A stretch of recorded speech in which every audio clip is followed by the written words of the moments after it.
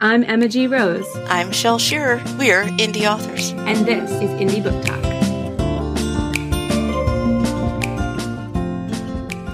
Hello and welcome back to Indie Book Talk. Today we have L.J. Stanton, the award-winning author of The Dying Sun, co-host of the Scribe's Journey podcast, and someone who's going to talk to us a little bit about disability inclusivity in fantasy stories, which is a topic I'm really excited to dive into. LJ, welcome to the show. Welcome. Thank you guys for having me. So, on that note, what brought that into the fantasy writing world for you? What's the background?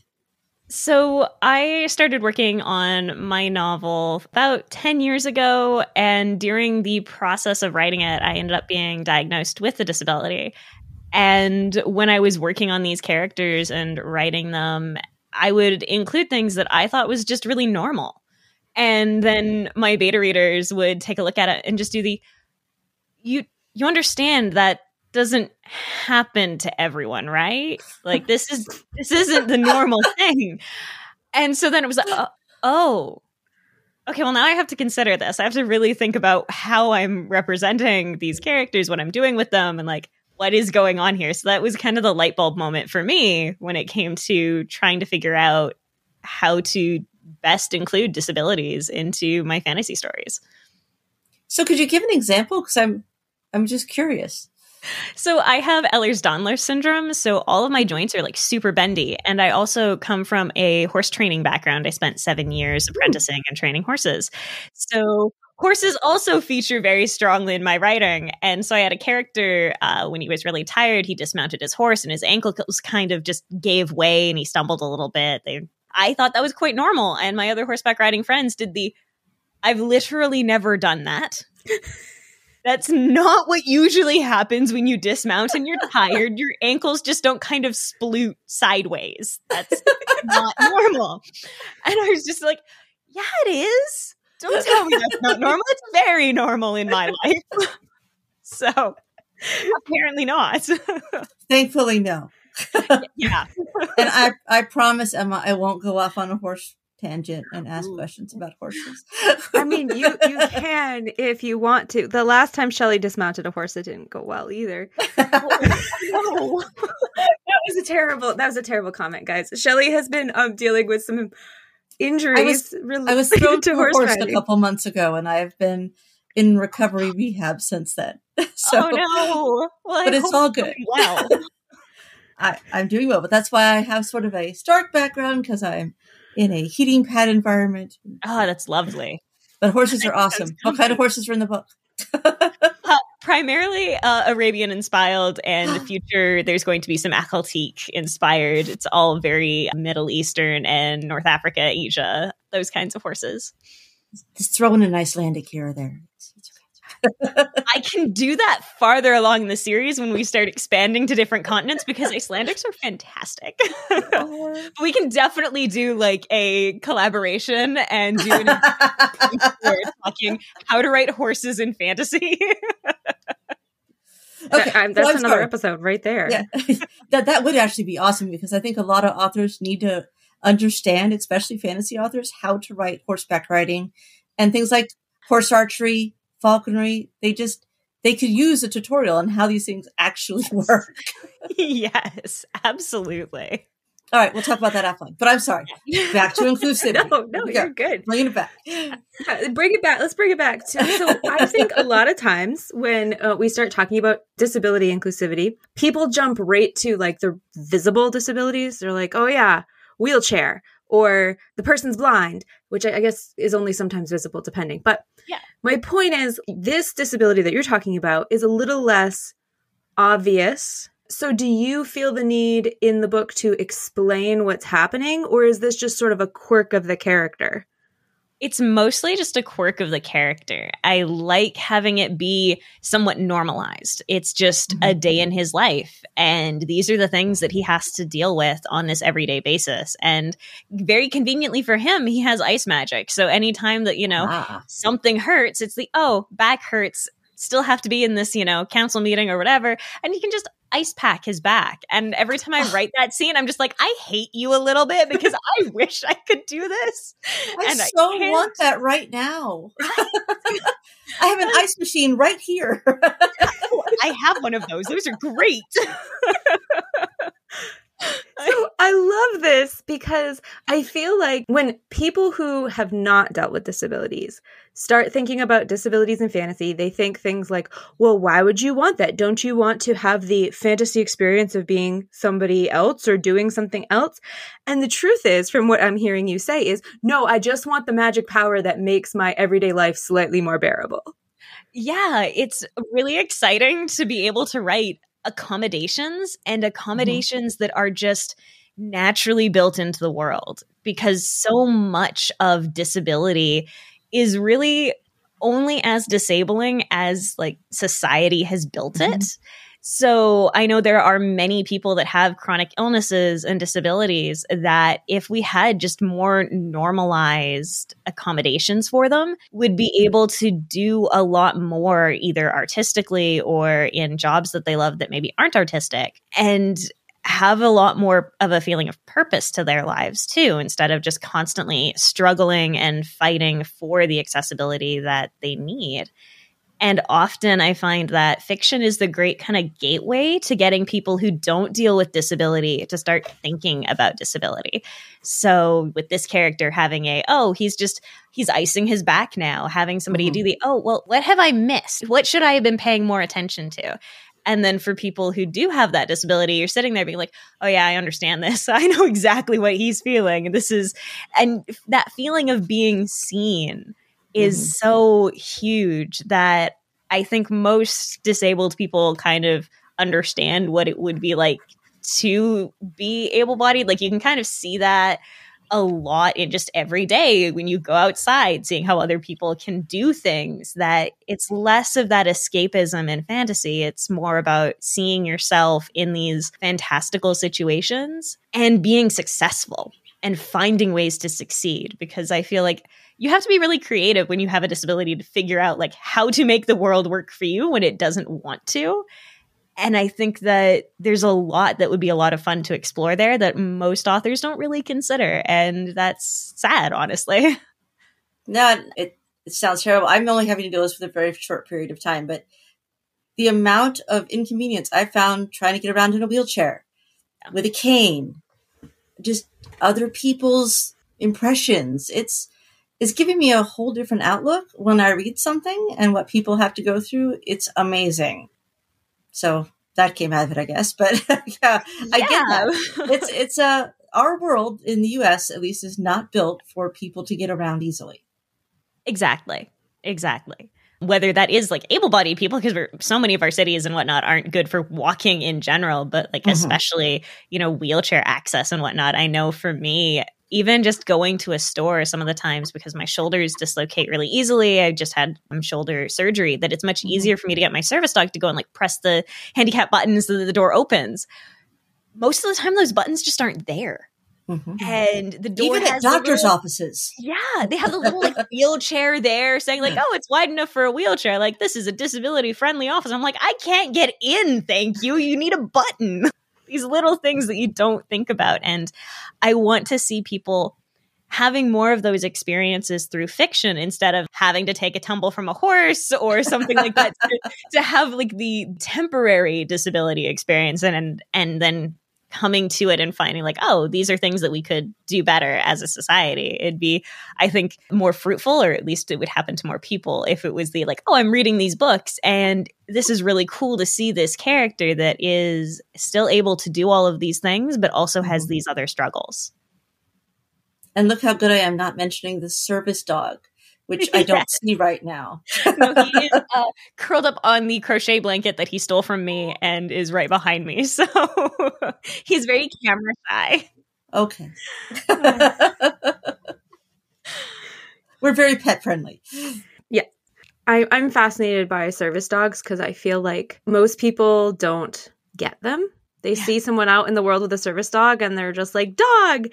And have you worked service animals into your stories? And or do you plan to? Because I want to hear about how this works. Yes. Yes, I have kind of started doing that for the second book. In the first one, the service animal character is introduced very, very much at the end.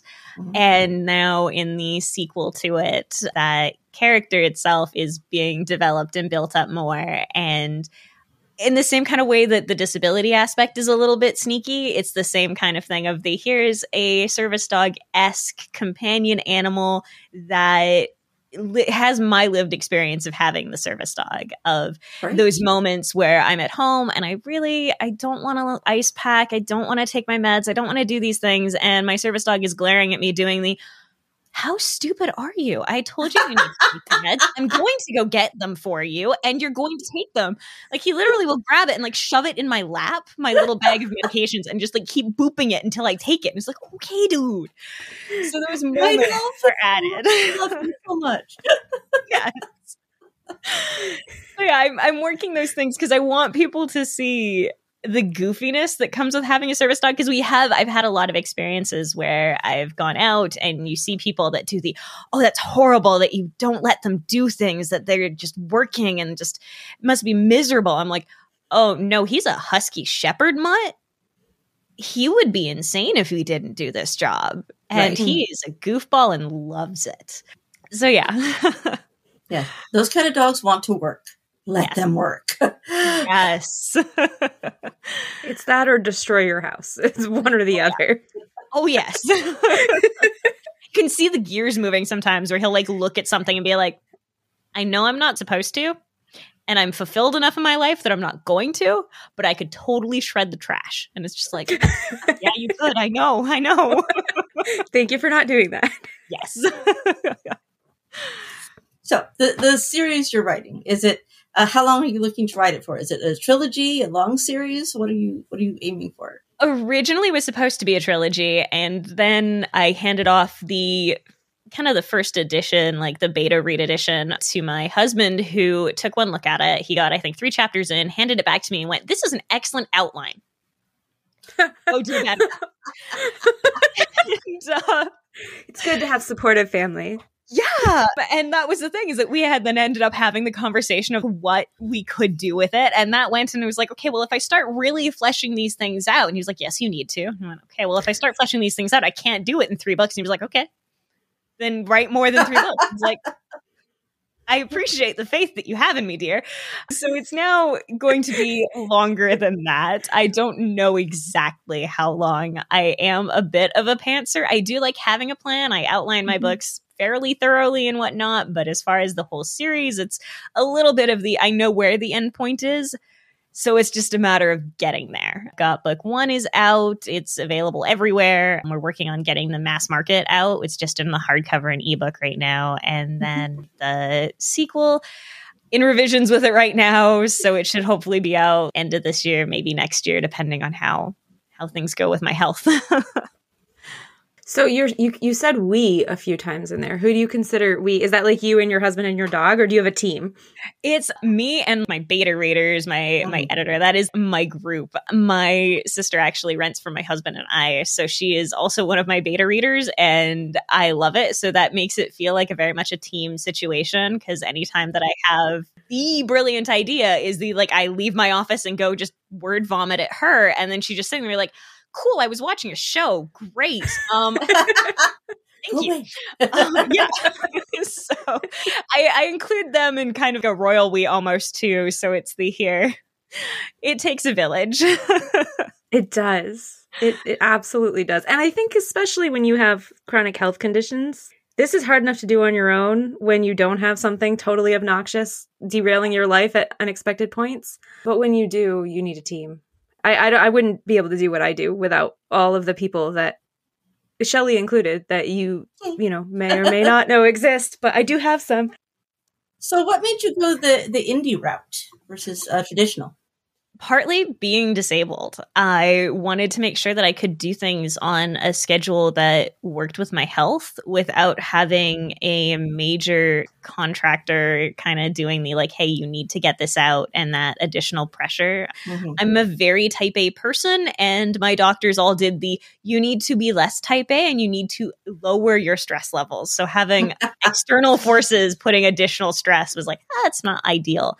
But I also wanted to kind of keep the intellectual property very in-house. We're hoping to do a lot more with the world that I've developed, as far as my husband does musical composing and he does video games, all of this stuff. So it was like, well, we have a very creative group. Let's see what we can do with this universe now that I've built it, and kind of all working towards that goal of writing inclusive, creating inclusive work that goes kind of beyond what most people kind of think of when we think inclusive, because it's awesome that we're having a lot more of BIPOC and LGBTQA inclusivity, but we're kind of missing that intersectionality where it comes to adding disabled people into our fiction, because it is challenging.